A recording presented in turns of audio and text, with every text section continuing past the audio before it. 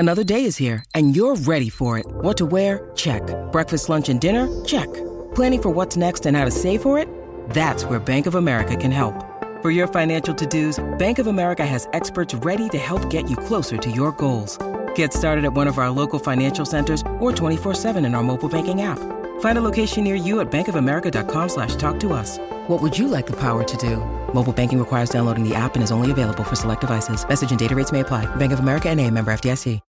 When you need mealtime inspiration, it's worth shopping Kroger, where you'll find over 30,000 mouth-watering choices that excite your inner foodie. And no matter what tasty choice you make, you'll enjoy our everyday low prices, plus extra ways to save, like digital coupons worth over $600 each week. You can also save up to $1 off per gallon at the pump with fuel points. More savings and more inspiring flavors make shopping Kroger worth it every time. Kroger, fresh for everyone. Fuel restrictions apply.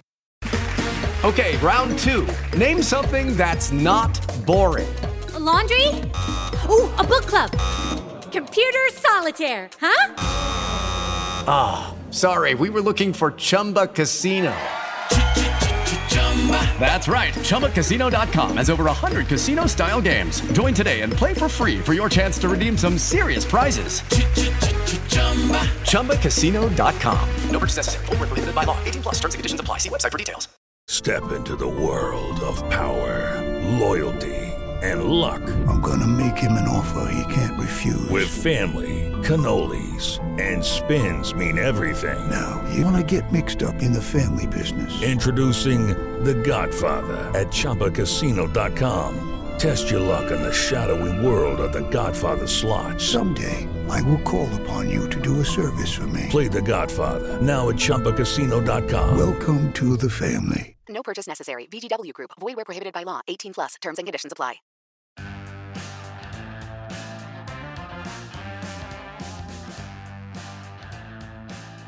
Welcome back, Tiger fans, to Rock 'Em Nation's football podcast. I'm Nate Edwards. That's Brandon BK Kiley. This is Before the Box Score, the post-Boston College edition.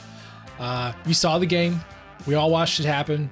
Missouri falls to Boston College in Boston in overtime.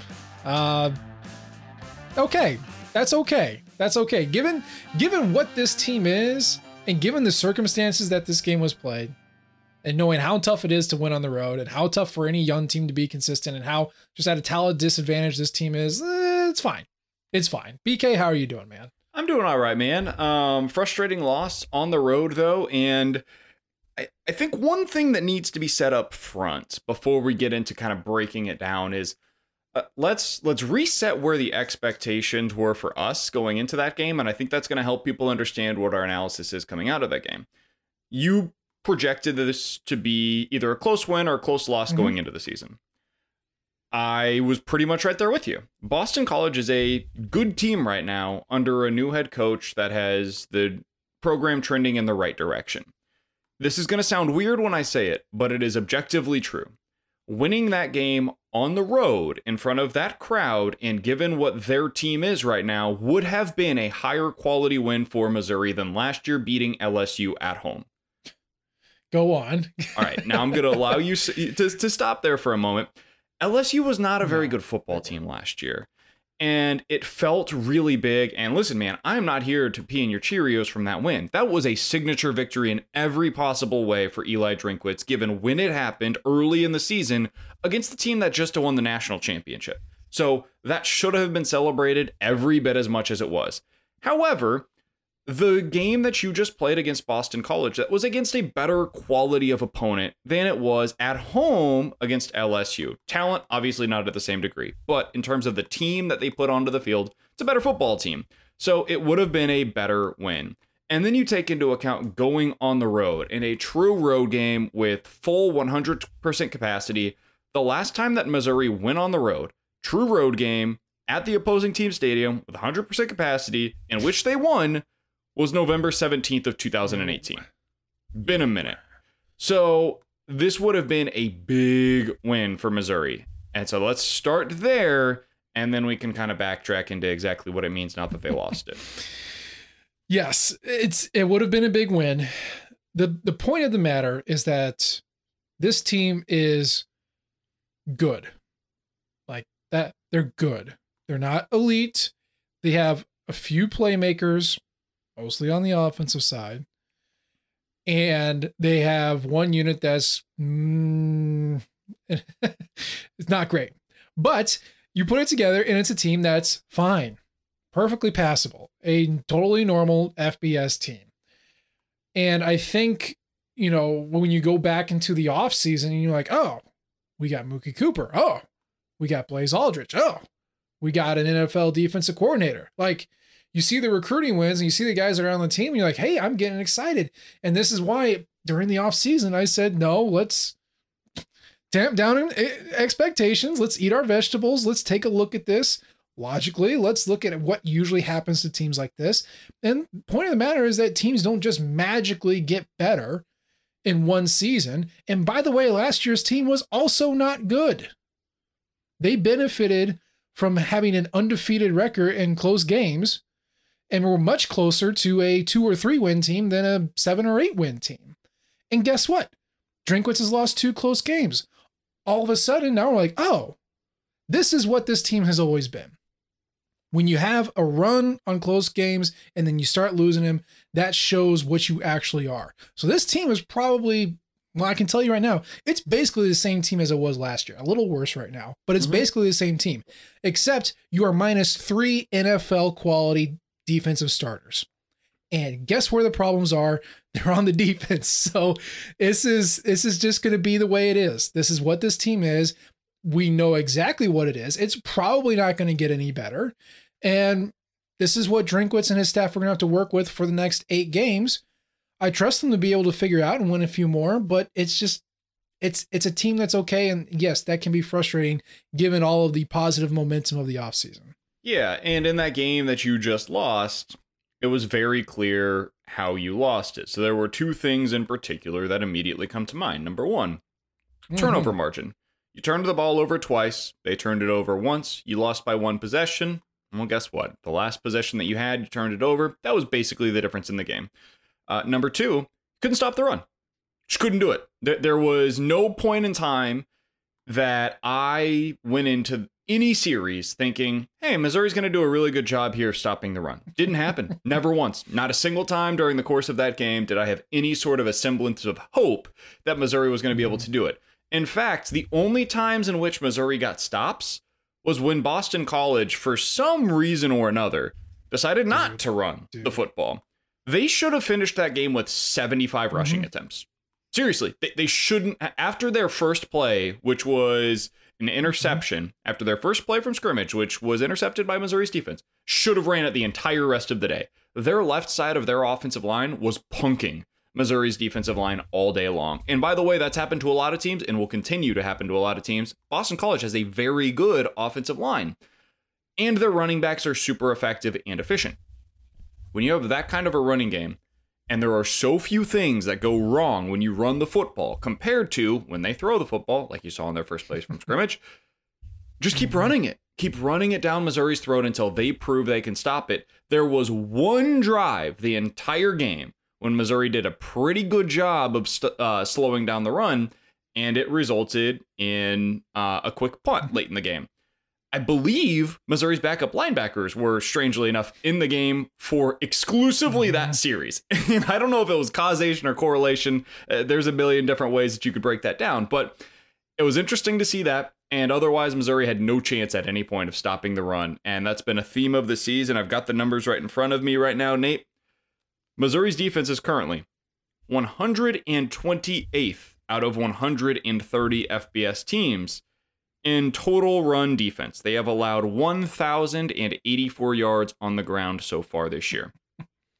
They are 129th among 130 FBS teams in yards per carry allowed. They have allowed an average of 6.2 yards per carry. So far this year, Nate, final stat for you, and I'll get your reaction after this. Missouri, in their 4 games, has allowed at least 275 yards rushing 3 times. Yeah. They have only allowed at least 270 yards rushing 3 times in a season once over the last 20 years prior to this stretch. And that was in 2016 when they finished the year 4-8. This run defense is real bad. It's one of the worst that we have seen in Missouri over the last 2 decades. It probably will go down as the worst that we've seen by a Missouri defense in the last 2 decades. There's no quick fixes for it. In fact, I don't think there's any fixes for it in the entire 2021 season. The personnel is the problem. And that's what's frustrating. You're watching this, you know they can't stop it, and they're not going to stop it. And that sucks, man. This defense is letting offensive succeed on a 43% rate. That is 90th in the country. They get a 3 and out 18% of the time. That's 117th in the country. Teams get explosive plays 17% of the time. That is dead last in the country. And do you have the run rate for explosive plays? Rushing explosive plays, 120th in the nation. Yeah. Okay. I'm actually surprised it's that high. The other thing is when the offenses get into scoring position, so when they cross the 40, Missouri's giving up 4.8 points per opportunity, which is 107th. So, not great. Basically, yes, the problem is the personnel. I know, look, everyone's looking to blame somebody like that. Sure. The easiest way to point to this is to point to Steve Wilkes. He's the new guy. Last year, this defense wasn't that bad. Sure, we used to have Nick Bolton. Sure, we used to have Tyree Gillespie and Josh Bledsoe, but hey, it's only 3 guys. Okay. Steve Wilkes may be the problem. I'm not saying he's not. He's a defensive savant. He's used to working with pros. There is a chance that he hasn't figured out how to call a college game or how to teach college players or how to find a scheme that college kids are going to understand. Absolutely possible. I also know that Nick Bolton, Tyree Gillespie, and Josh Bledsoe made that defense look a lot better. And the reason I know that is because the 2 worst defensive showings of last year's team was when Tyree Gillespie couldn't play and Nick Bolton was running around on 1 foot. And he could basically only blitz the quarterback. And what happened? Georgia destroyed us. What happened? Mississippi State ran for 200 yards. Ran. A Mike Leach Mississippi State team ran for 200 yards on Missouri. That is what this Missouri defense is without those guys. And that's what they are now. So it's the same. And I'm sure there is blame for everybody. There is blame for everybody. You can blame Odom for not knowing how to recruit. You can blame Wilkes for not knowing how to teach. And you can blame the players for not knowing how to tackle or read their gap assignments. Like, everybody's at the problem here. That's why you're the 128th worst defense in the country, because everybody has some finger in the blame pot here, okay? But yes, it's not going to change. What can change? Wilkes can learn. Wilkes can get a little bit better. You can just keep rotating guys. You can hope that some of these guys figure something out, or like the talent lets up. You get to play Vandy, you get to play North Texas, you get to play South Carolina. These things can happen. But your top end talent, your seniors and juniors, they aren't magically going to get better in the next 8 games. So this staff needs to reevaluate how they want to play this game around this glaring weakness that they should know at this point is not going to get better. Yeah, I think the thing that's the worst about it, man, is that there is nothing more demoralizing than watching your team get run all over. Because and they said it on the broadcast the other day, and they were absolutely correct in this assessment of it. You feel like there's nothing you can do. It's going to sound like a weird word, and I'm not talking like manly strength or anything, but it's almost emasculating in some ways, where it's like, damn, like, do something. Like, try something else. And so I understand if you're sitting on your couch and you're like, well, what you're doing is clearly not working. Do something different. Yeah, I kind of get that, honestly. But this is what they're trying to do. And what they're doing is not all that dissimilar from what probably 100 other programs around the country are doing. Like, their run defense is, hey, everybody's got a gap. You have to stay disciplined to that gap. And if you don't stay disciplined into that gap, we're super screwed because they're going to run really far. Do you know what every other team is coaching to? It's the exact same stuff. One thing that I remember when, I think it was the first year after Odom was hired as the head coach, they moved to a read and react. That's what everybody called it. a read and It react was that style 2016 defense that gave up so many points and yards. I do think there's some similarities to that. You can tell Missouri's defensive linemen, instead of penetrating, I don't know if they're two gapping or not. I would have to go back and kind of look more and rewatch a bunch of this stuff more closely than we are capable of doing on a broadcast view, and it's hard to get a hold of that kind of film. But what you're seeing is a lot of guys that look hesitant along the defensive line. And for example, Trajan Jeffcoat doesn't look like the same player this year as he was a year ago. And I don't know if that's health. Sometimes when you see a guy that's, and I'm not suggesting anything, but sometimes when you see a guy that was super productive a year ago and he doesn't look like the same player, that might just be as simple as there's something nagging him. I don't know that to be true, but that's possible. Or he's just not latching onto the system the way that you would like to see, or just not a fit for him schematically. All of those are possible, but Missouri's defensive line right now is getting zero penetration, whether that be against the pass, against the run. There's almost never a time where you see those guys in the backfield. And if they're getting a TFL, there's a really good chance it's either a safety or Blaze Aldridge because they're shooting a gap. You almost never see that from the defensive linemen. And that suggests to me that there's something about the scheme that is a little bit awry potentially for these specific defensive linemen. And maybe they switch that up a little bit. And maybe that can be something that at least gives you a few more negative plays. And that helps you get into more manageable situations on second and third down where they're not running as much. But it could also lead to some more big plays. Yeah. So you're giving one, it's a zero-sum game. You're giving one and you're taking another. I don't know, man. The moral of the story, they've got issues right now defensively that they're not going to get fixed this year. And it's probably going to take an off season, maybe multiple, to truly fix these.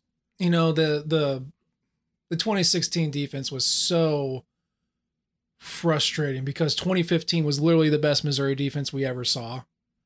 And then we hired the guy. And some of that was game script, by the way. Some of that was game script because that offense could not score and everybody knew it. So they went super conservative against Missouri as well. It's true. It's true. But then we hired the architect of that defense and then he didn't keep that defense. Right? What you're seeing at Arkansas right now, that 3-4, he didn't run it at Mizzou. He ran at Memphis, didn't run it at Mizzou. He did the read and react. And here was my problem. And this goes back to everyone's favorite. Barry Odom sucks as a head coach. Let's just dive into it. In 2016, he established that read and react defense with DeMonte Cross. And it wasn't working. They were getting gashed. And there was really nothing to play for. Like, this is a new coach, brand new coach. You got a year or two to kind of figure your stuff out. And what did he do? He backtracked. Halfway through the season, he went back to the simplistic 4-3 that Dave Steckel had and then started running that. And then he's like, oh, well, we're going to go into 4-2-5 with DeMonte Cross. And we're going to fire Cross. And then we're going to have Ryan Walters do a 4-3. And then we're going to switch it to a 4-2-5. Like, he changed everything about that defense so many times. If you want to establish something, that's fine. If you want to change it, also cool. But I would prefer you establish a system and then give it, I don't know, maybe more than 5 games to figure out if that's what you actually want to do. Because the worst thing you could do is take all off season to teach these guys this new system. And then halfway through or the next year, you say, JK, we're going back to something different. Because then you're starting off at square one. Now, if this is truly just something that doesn't work with this personnel and you don't think it's going to work with the personnel you're bringing in, yes, by all means, switch it. At the same time, you hired Wilkes for his defensive mind, for his scheme. I would prefer that he is coaching from a position of comfort and knowledge, and then recruit to that scheme. Because again, you're not really playing for anything. This is only year 2, really year 1, because I'm not really counting COVID. Like, you have some runway here to establish the system that you want and recruit to it. The worst thing you could do to me, as the guy blogging in my basement, the worst thing you could do to me is to just backtrack on that and try something different so fast. So I don't know what the answer is. If you want to simplify it a little bit, I'm fine. But I'm not saying throw the system out, because you should stick with that and go forward, because this is the guy you hired, Coach Drinkwitz. I'm with you. And I think you give this a shot. And I do think it can work. And again, I want to make this very clear. a lot of what Missouri's doing defensively is what maybe I was overzealous with 100. I bet you there's 65 to 70 programs across the country that run a very similar defensive scheme to what Missouri's doing right now. Like, very similar.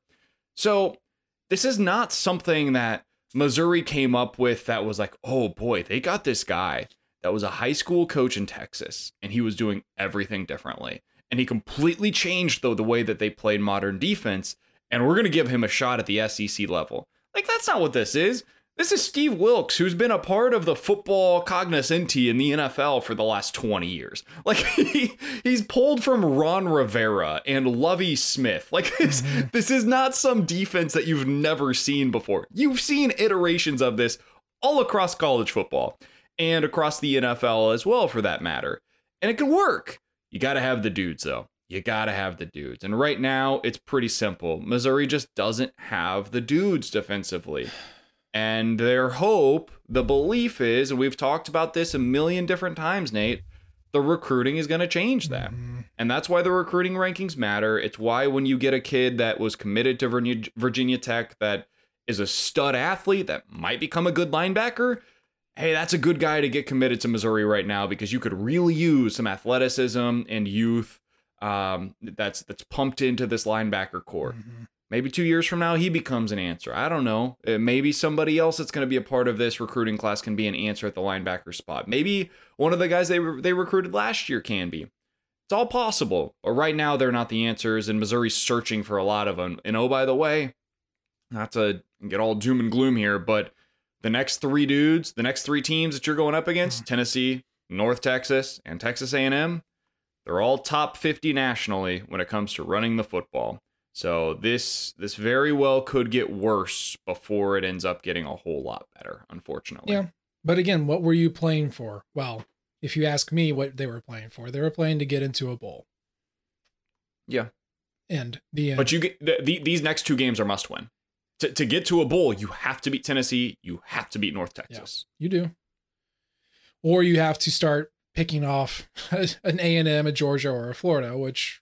I'm looking for the easiest road. Yeah, we want to take Tennessee, North Texas, Vandy, South Carolina. You got to win those 4 games. Yeah. That gets you to 6, and you go to a bowl game, and that is, I know it sounds bad to hear, Mizzou fans, but you just lost your 2 swing games. Those were the ones that could get you to 7, maybe 8 wins. You lost both of them, so now the hope is 6. Yep. And a successful season this year at this point is getting to 6 wins and going to a bowl game, having a good week in there, and then enjoying yourself. Yeah, that's it. Yep. Getting those practices. But like, you know, the defense is, they are doing what they can. You have seen a lot of youth rotating in, you know, and that's kind of the thing. We're tapped out. As far as personnel, we are tapped out. We have literally no one else that we can reliably throw it in there. We saw what the backups look like. It was against SEMO. It didn't go well. No. So yes, Kobe Whiteside and Akil Byers are taking majority of snaps on the interior of the line. We've seen Realist George. He had significant playing time on Saturday. Darius Robinson is going to be out. End of story. He's not an option. So we've seen Mekhi Wingo. He stepped in. We see Johnny Walker Jr. We've seen Arden Walker. We've seen Travion Ford as he's getting healthier. But like, this is it. Linebacker wise, you don't really have a lot of options. You mentioned that Jamie Petway and Chad Bailey were in on the one drive that they stopped the run. Okay. I know they're still trying to get Chuck Hicks cleared for this year. Probably not going to happen, but this is what we have.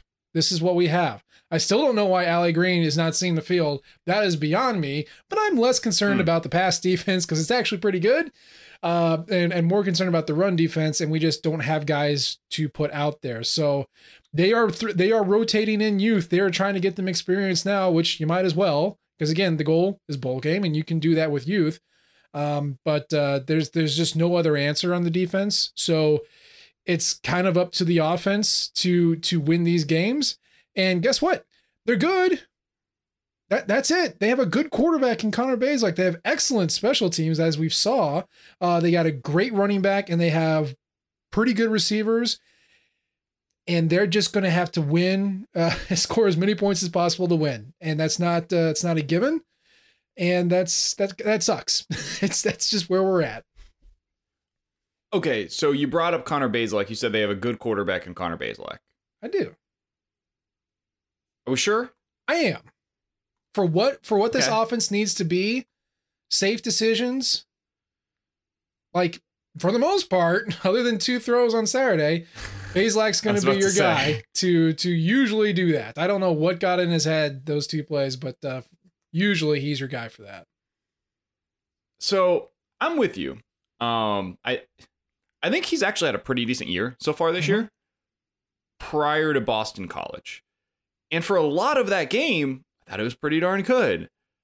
But when you're playing the style that Missouri is playing offensively right now, and it's death by 1,000 cuts, right? They've got Tyler Beatty, who is their lone back. I think their other backs combined for like 5 snaps in that game. They're just going with Tyler Beatty the rest of the year. And I don't blame them, frankly. He's the best player on the team. Go for it. I get it. He's the guy that's going to be out of the backfield. They're going with like 15 different wide receivers. Everybody stay fresh. Everybody stay healthy. We'll get all of you guys out there. Everybody's going to get 5 targets. Okay, fine. I'm in on that. And everybody's going to run 7-yard routes. So you're going to need 30 completions to be able to finish the game and feel good about what your offense is, because it's going to be 6, 7, 6, 7, 10, 8, 7, 6, 10. Those are what it's going to look like. Mm-hmm.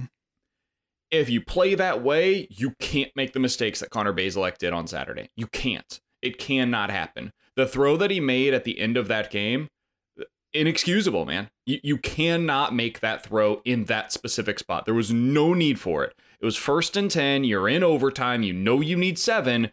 And you play the style that works really well for overtime because you don't make the mistakes. The other team does. You allow them to make that mistake. And they had already apparently told Connor Bazelak going into that drive, hey, we're going to go for 2 if we score here. Mm-hmm. So what's the need to score on the first play? You had triple covered Keke Chisholm, who had, all things aside, a very good game on Saturday. So Keke deserves his credit. So maybe he just wanted to see what that matchup looked like. I get that in theory, but once you see that he's going to have 3 dudes in the area when you throw that football, you can't make that throw, man. You just can't have it in that spot. And they only had, I think it was 2 guys going into routes on that play. So you've either got to eat that one and throw it away, or you've got to find somebody else available on a short outlet for you. But you cannot make that throw in that spot. And then his other interception was not good either. That was another issue that I had in that game. His other one was just a completely underthrown ball on 2nd and 6 intended for Barrett Bannister.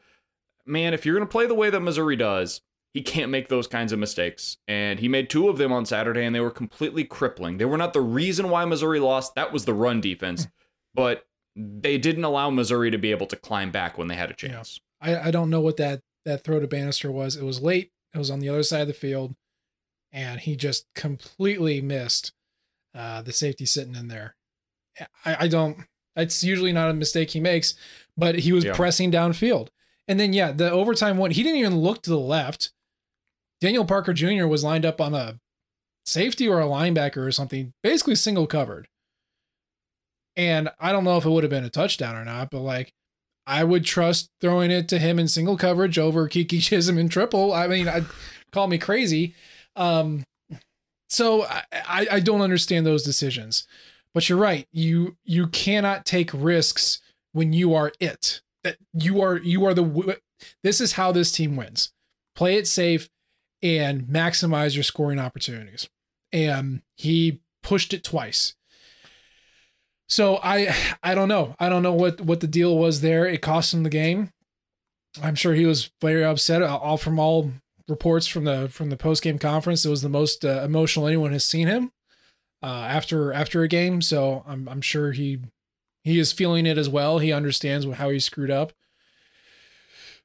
But yes, this is an egalitarian passing attack where everybody gets 5 touches. And you have a singular running attack where it's Beatty or nothing, or Cox when it's short distance. But at this point, I know Mookie Cooper tweeted out some frustrations after the game, and Dominic Lovett's not being used. But look, Mookie's got 1 foot, and Dominic is fast, and he doesn't have a lot of other skills to him. Mm-hmm. At this point, your guys who are actually worth it and reliable: Keke Chisholm, Barrett Bannister, Toski Dove. And then your wild cards, the guys who can make a play happen: JJ Hester and Chance Looper. Yep. And those are the guys who should be playing. Those are the guys who are playing. Deontay Smith, Boo Smith, if you want to get frisky. But for Cooper and Lovett, you guys are young, you're unexperienced, you don't know the playbook, and also Mookie Cooper, you got 1 foot. So maybe this isn't the year for you to contribute, but learn and you'll get there. But there's a pretty established rotation, and I'm good with the receivers, but no one's really going to blow anybody away here. Yeah, Mookie's a fine player, but he's a gadget player right now. He's doing everything around the line of scrimmage. All of his, whenever he touches the football, it's typically either a jet sweep or a screen, or like just a quick stop and get him the ball 3 yards away from the line of scrimmage. And the way that you can see that is he's got 10 receptions for 90 yards. Mm-hmm. He's got 6 rushes for 16 yards. Like, he's 16 so far touches on the season for 110 yards. It's just not a whole lot of production that you're getting when Mookie Cooper gets the ball in his hands. I think that's going to change. I think he's going to be a good player at Missouri. But as you mentioned, he's just not healthy right now. Dominic Lovett is a guy who right now, the only thing he does when he comes into the game for the most part is run wind sprints. So he runs really far, really fast, and then maybe the ball comes his way, but typically it doesn't. And then he goes back to the sideline. And then he comes back in and does it again. And that's fine. Like there's value in having that guy. And whenever you go up against a team like SEMO, you see the value in that because he wins over the top and then he gets a bunch of separation and then he gets a big play. It's great. But in the other games so far this year, he had 4 catches for 18 yards against Kentucky. He had 2 catches for 14 yards against Boston College. When you try to get him involved, there's just not a whole lot there right now. So they've gone to guys that are producing more. And frankly, more power to them, and credit, honestly, to the coaching staff for seeing that J.J. Hester brought something different to the lineup and allowing him to get more opportunities. He earned them, and he was pretty darn good in his opportunities against Boston College, and he should continue seeing more moving forward. Barrett Bannister, as you have said, is just a walking first down. When he catches the football, it's going to go for 10 yards, it's going to go across the middle or straight to the sideline, and then boom, he's going to get straight to the sticks. He's pretty darn reliable, so put him out there. He's got opportunities. Kiki Chisholm's your best wide receiver right now. There is no close second guy. And Chance Looper has the opportunity anytime he touches the football to be able to go the distance. So you've got a bunch of guys right now that are deserving of earning playing time, and they're getting a lot of them cycled into the game at different times. So credit to them for doing so. The offense, though, they need to be more consistent. And that's where those interceptions that you saw from Connor Bazelak on Saturday, that is the inconsistency that has to be eliminated because this team just has such a small margin for error. When your defense is the way that they are right now, I mean, how many times 3 or 4 years ago would we have been like, man, if you could just get an offense that could score 34 points, holy cow, this team would be so good. Yeah. Well, Saturday it wasn't enough, and it was because the defense is so bad right now. So you're going to need the offense to play basically mistake-free football with consistent 8 to 12 play drives that end up scoring in the red zone. And if you can do that, they're going to have an opportunity to still win 6 games this year. But it takes all of that for them to be able to do it. I did want to bring up one other thing in particular in terms of the positive that came out of that game. Mm-hmm. Mizzou has a really good kicker, man. Dude. Like a really, really good kicker. The man can do no wrong. I so badly wish they would have won that game because we might have led this show with Harrison Mevis takes. Dude. That guy is incredible. I don't know how he does it. He's amazing. 56 yards, man. 56 yards as a game-tying field goal as time expires on the road in front of a legit sellout crowd at Boston College. That's amazing. Ice in his veins, man. Ice in his veins and just beef in his legs and his ass. And he just knocks the stuffing out of it. I'm gonna say something crazy. When I saw him line up for it, I was like, oh yeah, he's got it. He's got it. And I thought that for a 56-yarder. And it still surprised me when it happened. It's just like, I don't know. At some point he's going to miss and we're going to all, God is dead moment. But like, it is absolutely incredible. I don't know how he does it. I don't know.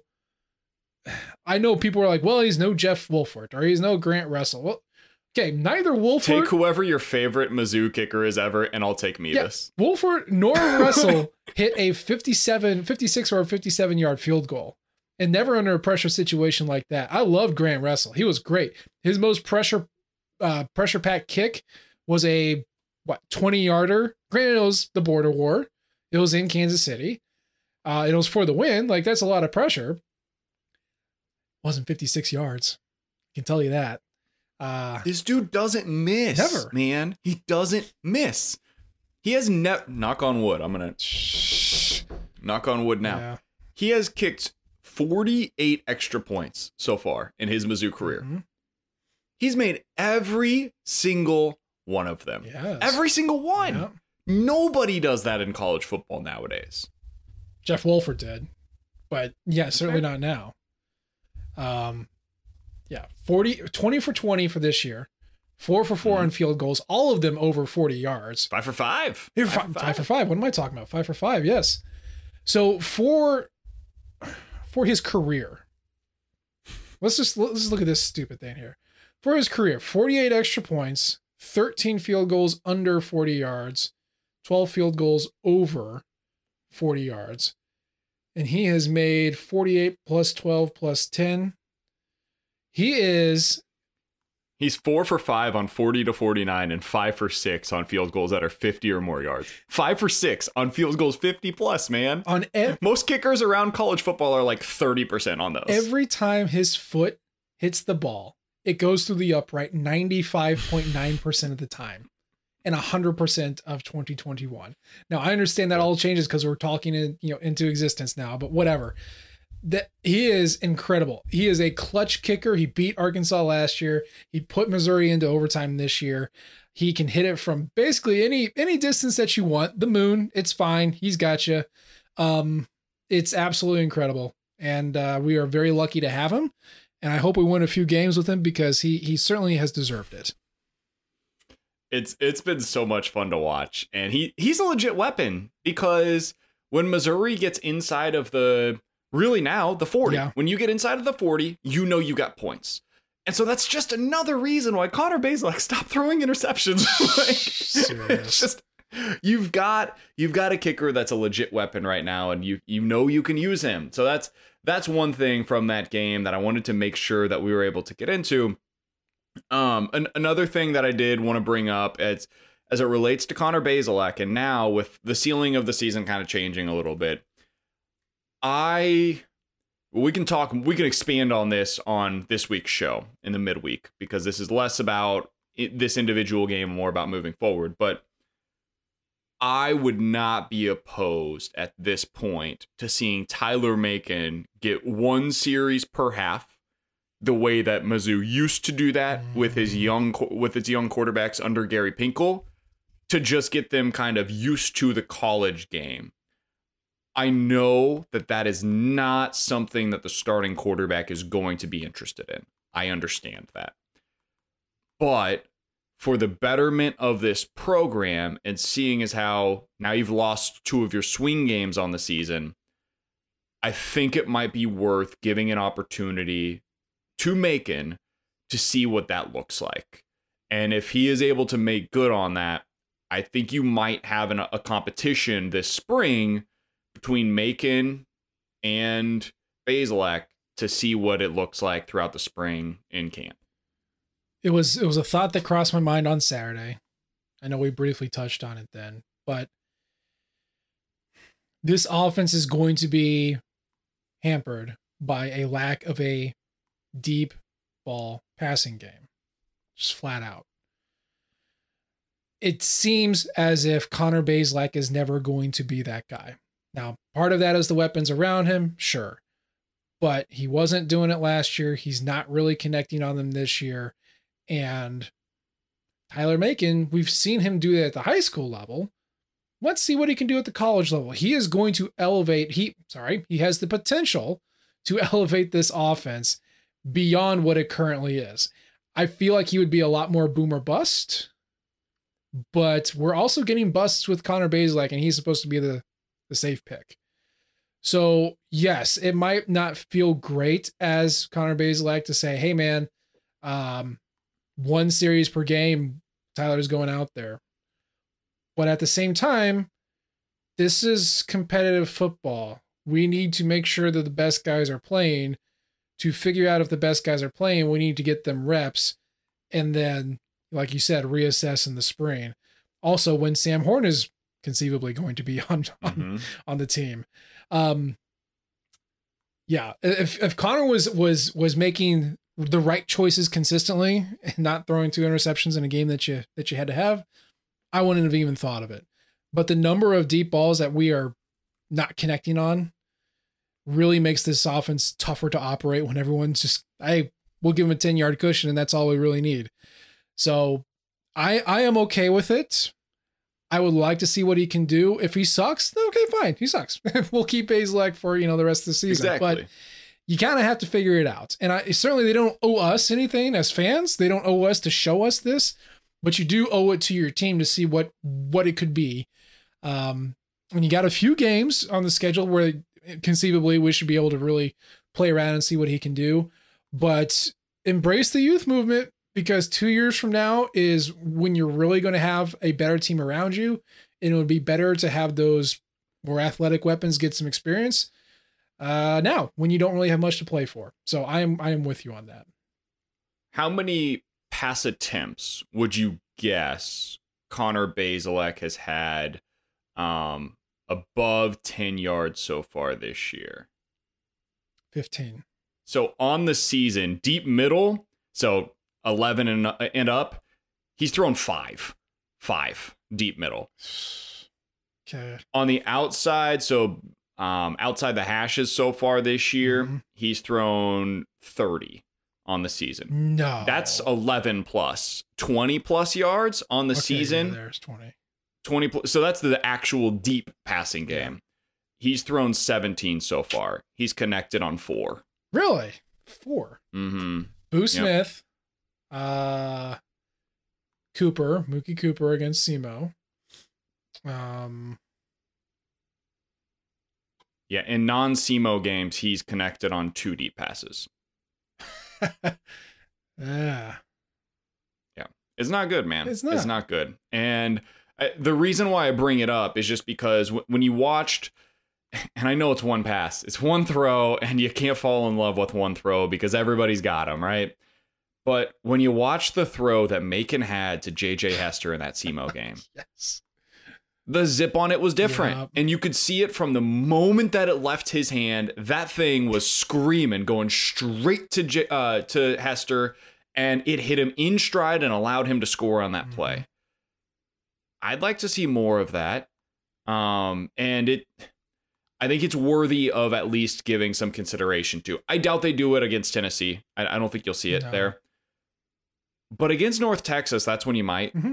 Vanderbilt. And against Vandy for sure you might. And late against Texas A&M if things get out of hand. Knock yourself out. Maybe you see a little bit of that as well.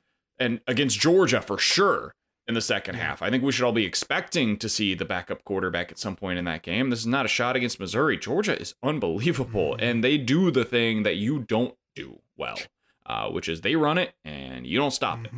So it's just something that came to mind as I was watching some of the struggles that you saw from Bazelak in that game and after they had lost their second consecutive swing game.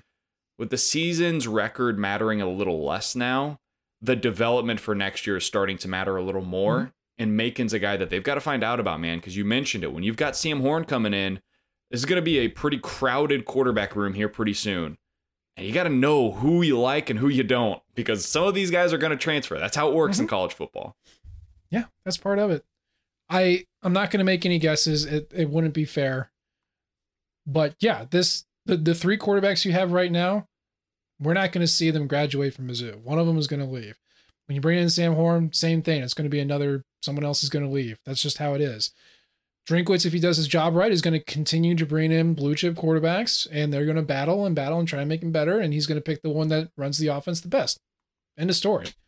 Tyler Macon has got a cannon of an arm. He's also pretty mobile. I'm not saying he's, Mike Vick or anything like that, but he liked to move around, at least in the video you see from his East St. Louis days.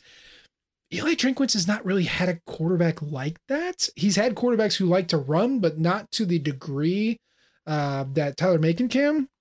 So I'll be really curious to see how he utilizes a weapon like him from the quarterback position. But yeah, you're looking to peak in a couple of years.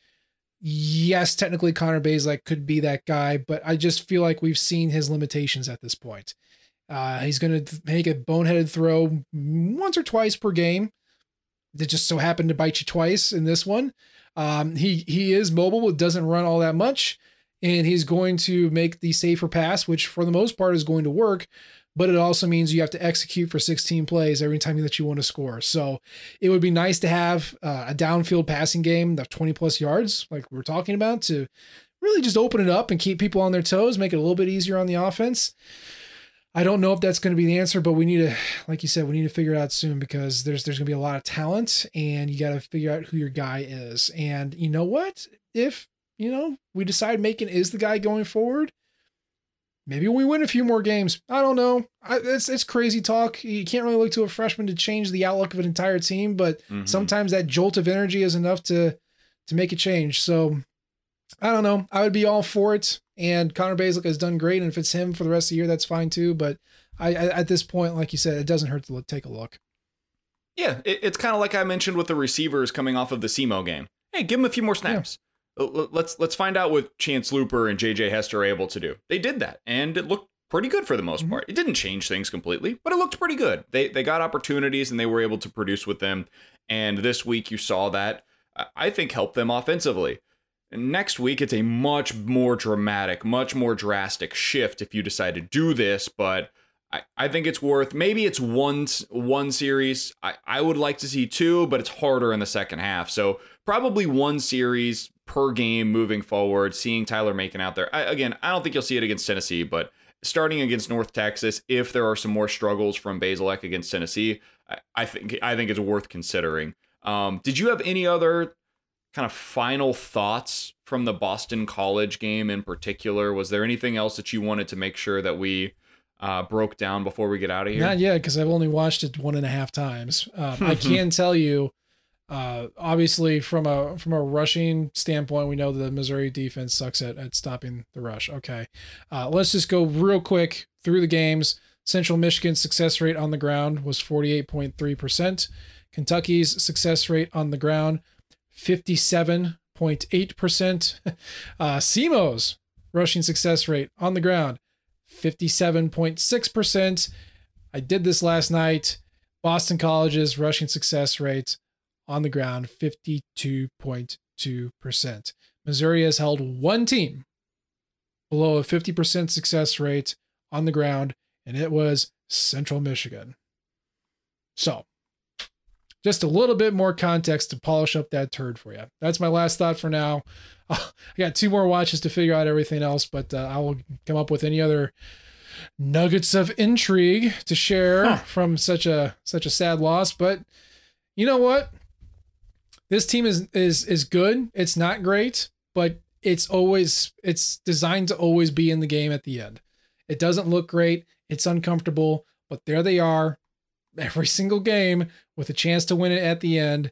And there is something to be said about that. That goes to coaching, quarterback play, and special teams. And at least we can trust Drinkwitz and this staff to, even if they're outgunned, they can close it. They can close strong and hope and maybe win a few. So I think that's pretty cool, man. Final thoughts that I would like to give. We haven't mentioned these guys a whole lot. I'd like to give some flowers to 2 different guys for their game.